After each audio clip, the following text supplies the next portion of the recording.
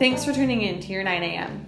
Here's the deal. Many of the uncomfortable situations that people go through at work are dealt with behind closed doors or never addressed at all. We think this is a problem primarily because we can't fix what we don't know. Adam and I don't have all the answers, but on this podcast, we share and discuss anonymous stories from every angle to help you deal with them when they come up where you work.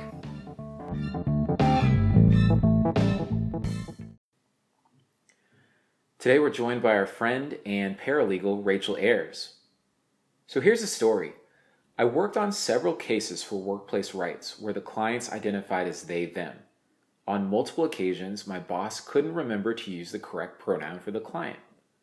When I would remind him, he would kind of laugh it off and make some comment about being old and not understanding it. I decided to provide some resources to him about pronouns and why it's important to acknowledge preferred pronouns. He was actually very open to receiving the feedback and would often validate the corrections, but it was frustrating that he continued to make the same mistakes. He also would try to correct my writing when I used they, them pronouns when referring to the client and would say it wasn't grammatically correct. He asked me to include an explanation in a complaint as to why we were using they, them. I felt that was bad practice as we did not explain using he or she, and therefore explaining our use of they, them perpetuated the idea that it is abnormal to identify as such.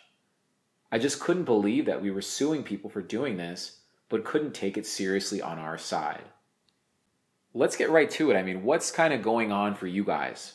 I think that, if you have a hard time saying they, them, or understanding that people might have a different set of preferred pronouns from what they may look to your eyes as presenting as, that's one thing. But when you're laughing it off and treating it like it's a completely trivial matter, that's really frustrating. So I get where this person's coming from, where it was Sure. Not only did they have to correct them all the time, but then they also were dealing with this thing where they didn't get how serious it was, and yet they were also suing people for not taking it seriously. So what a weird situation to be in. Yeah. It's interesting too to talk about it because it's something that I struggle with myself. For me, when I was writing in high school and college, my essays at the time, using she was this progressive thing to do. Right. And now it's they, them. And so whenever I write something, by default, I go to she. And then when I think about it later, I think, oh, am I being inclusive here? Am I really trying to sort of, respect everyone's individual identities when I write something, especially if I don't really know who these people are. Mm-hmm. I want to use they, them, but it doesn't sound natural to me. And from a writing perspective, it's awkward for me to use because I'm, and this is obviously very petty, but I'm not only changing the pronouns, but also the verbs because the pronouns are different. And so all of my writing sort of changes, and maybe that's neither here nor there, but it's something that I just struggle with. And I don't want to be hypocritical here and say that this is the worst person ever. I think that, I don't remember what standard it was, but one of the writing standards, I'll have to look this up later, post it in the comments, was they actually accepted they, them as a grammatically correct term. So it's no longer grammatically incorrect to say I think it was Merriam-Webster. Okay, yeah, which I think is huge because I think to your point, both a normalization and also just not being incorrect from a grammatical standpoint if you're writing an essay or if you're writing a newspaper article or whatever it is. I think that's huge, and so that shift for me signaled something bigger. Yeah, absolutely. I mean, I agree with you. Don't get me wrong. I know. And I think it's brave of you to acknowledge that you have a hard time with this. I do. If we're being honest, I do. But I don't do it it's not. It's not I'm not trying to be disrespectful. Yeah. It's just it's not necessarily top of mind for me when I write, and then when I review my work, I'm oh, maybe I'm not doing this the way that I should be. Let me think more about it. So there's, I think that there's two sides. One, Adam, your side, where you just have a hard time I hope grammatically. I'm on the good side here. One side has a hard time grammatically, just wrapping their heads around this new That's a third grammatical thing. category. Yes. And then there's another side that has a hard time with the concept of gender fluidity itself. And so I think that's the other thing here, where like I think, you know, with this boss, it sounds like they're having a hard time with that mindset shift into a third category, right, versus denying the fact that this person has a right to even have that third category. But what I'll say, it's interesting though, just because, so you think that that boss falls in the camp of just making them the honest mistake of like not being able to do it. I read it as being the boss just sort of refusing to think that it was right, a necessary thing, and not necessarily like, right. I mean, I read it as the boss saying, this is sort of silly. Like, yeah. Okay. I hear you want to use they, them, but I'm just going to call you whatever I want. Yeah. I mean, I might be wrong. But just them laughing about There's it. no way for us to know. Well, yeah. It's difficult because a lot of our language and just casual speak is very gendered. Right. You know, you say like, hey guys, or, you know, ladies and gentlemen, we, you know, I'm trying to think of other examples, but it's just like we use it, or we assume that like certain professions are a gender. And like, I know, Adam, you were saying like it used to be such a thing where if you refer to someone as she, in like a paper, that it's, you know, it's a big thing. And it's like, it's trying to overcome these ideas that like, you know, all bosses are men. And, right. you know, like, cause we're saying, even we done it. We did it here. Like the boss, you know, he was doing it, and, right. you know, we assume, but I think it's easy to fall into traps of gendering just in casual speak all the time. And so with they and them or other, you know, non-binary and neutral pronouns not being a part of that, it's easy to sort of gender throughout your regular language without even knowing you're doing it.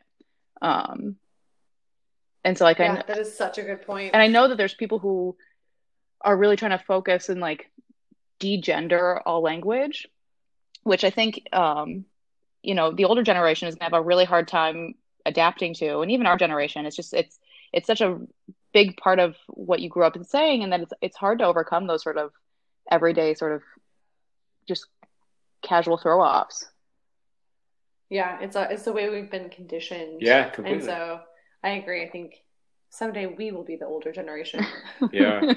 What would you do if your coworker or boss, you know, you had that conversation with them and you told them, you know, this is why it's important, and you know, you might not have been doing it intentionally, but just so you know, and then they keep making the mistake. Do you think you'd keep correcting them, or how would you react? Yeah, I would, and I have done this in the past when it comes to things that I've seen to be problematic, sexist, for instance. Yeah, and like, and I actually don't think that my bosses at the time were doing anything intentionally. I know they weren't. Like there was actually an instance where one of my bosses had like the best of intentions, and I sort of saw things going sideways, and I was like, hey, just so you know, here's where I think this might go. And it, rather than it being like a confrontational thing, it was just like it was more of like sharing information and like helping open their eyes a little bit to like what I was seeing. And it's up to them to then take that information. Like you said, like, do I continue correcting them? Yeah. I think at a certain point you get exhausted and stop, but so far I haven't stopped. Yeah. I mean, to Rachel's point, constantly having to correct your boss in this scenario is not really a great solution. Like I think it's great to try a few times. You know, I think it's great to keep doing it, but something else has to change, and there has to be some sort of, I want to see some sort of results at some point, right? I mean, I don't know. I don't know. This is a tough one for me.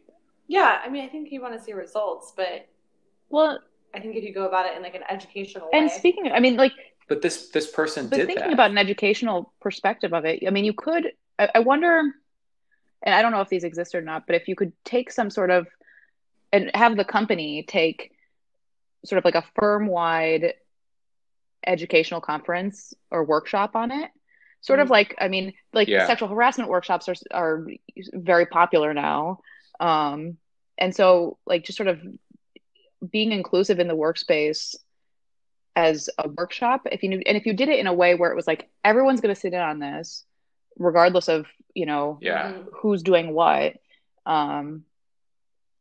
it might become a thing where, the boss might think, twice about just laughing off the pronoun use.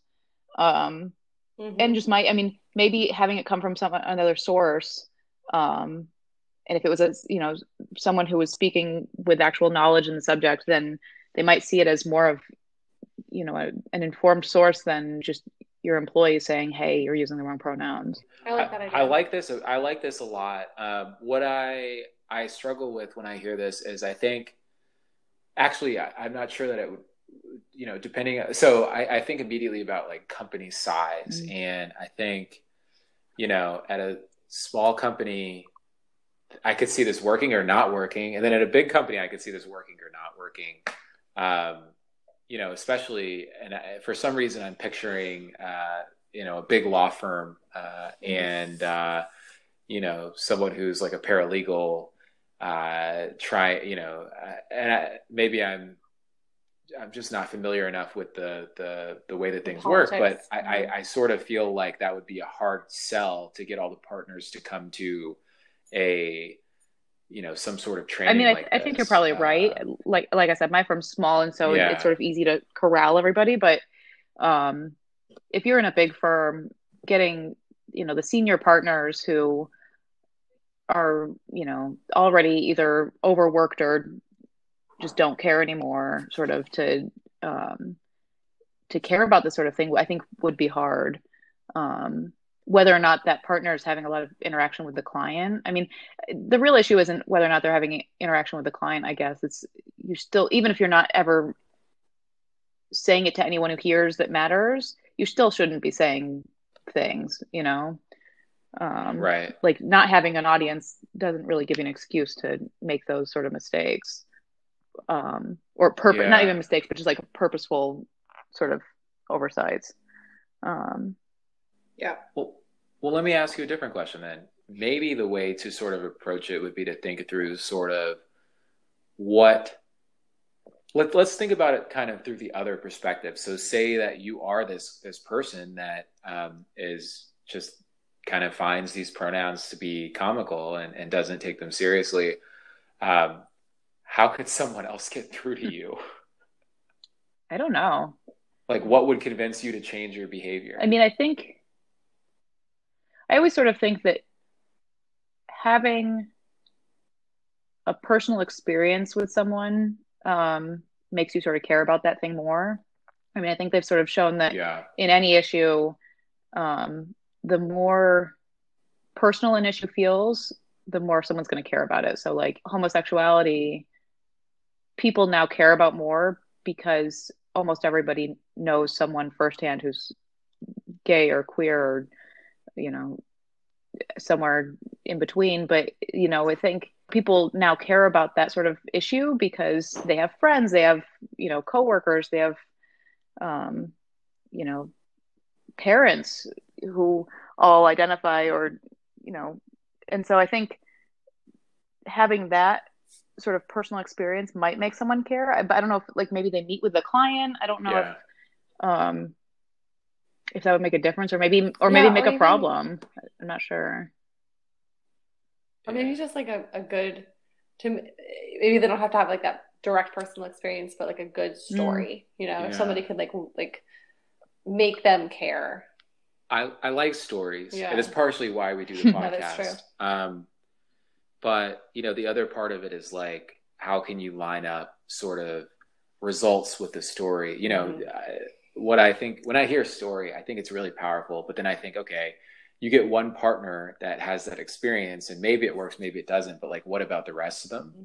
What I actually think about is I know that companies often have sort of like corporate handbook, right? Mm-hmm. Where these are expectations, these are the behaviors that we condone and support, and these are our values, this is our mission, right? I think there's an interesting approach you could take where you could say, hey, look, I I think that we're handling a lot more, especially in the legal case. I think we're handling a lot more of these cases. Like we need to have some sort of policy, policy or rules that we all follow when we're dealing with these types, people that bring these types of cases, so that we can treat them with respect and so that we can really uphold the firm's values. But right now, these aren't values of the firm because partners and attorneys aren't really taking them seriously.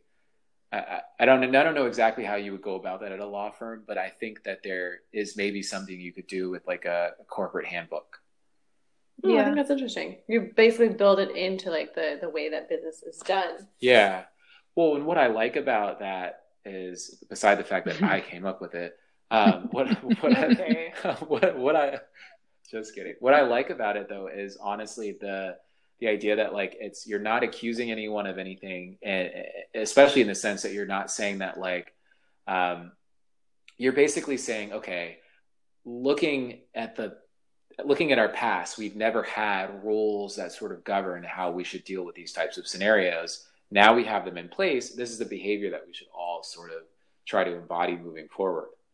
And, you're not saying, oh, I don't like when you do this. You know what I mean? It kind of changes the conversation. It makes it less personal. It makes it way more just like a firm-wide goal. Yeah. Yeah.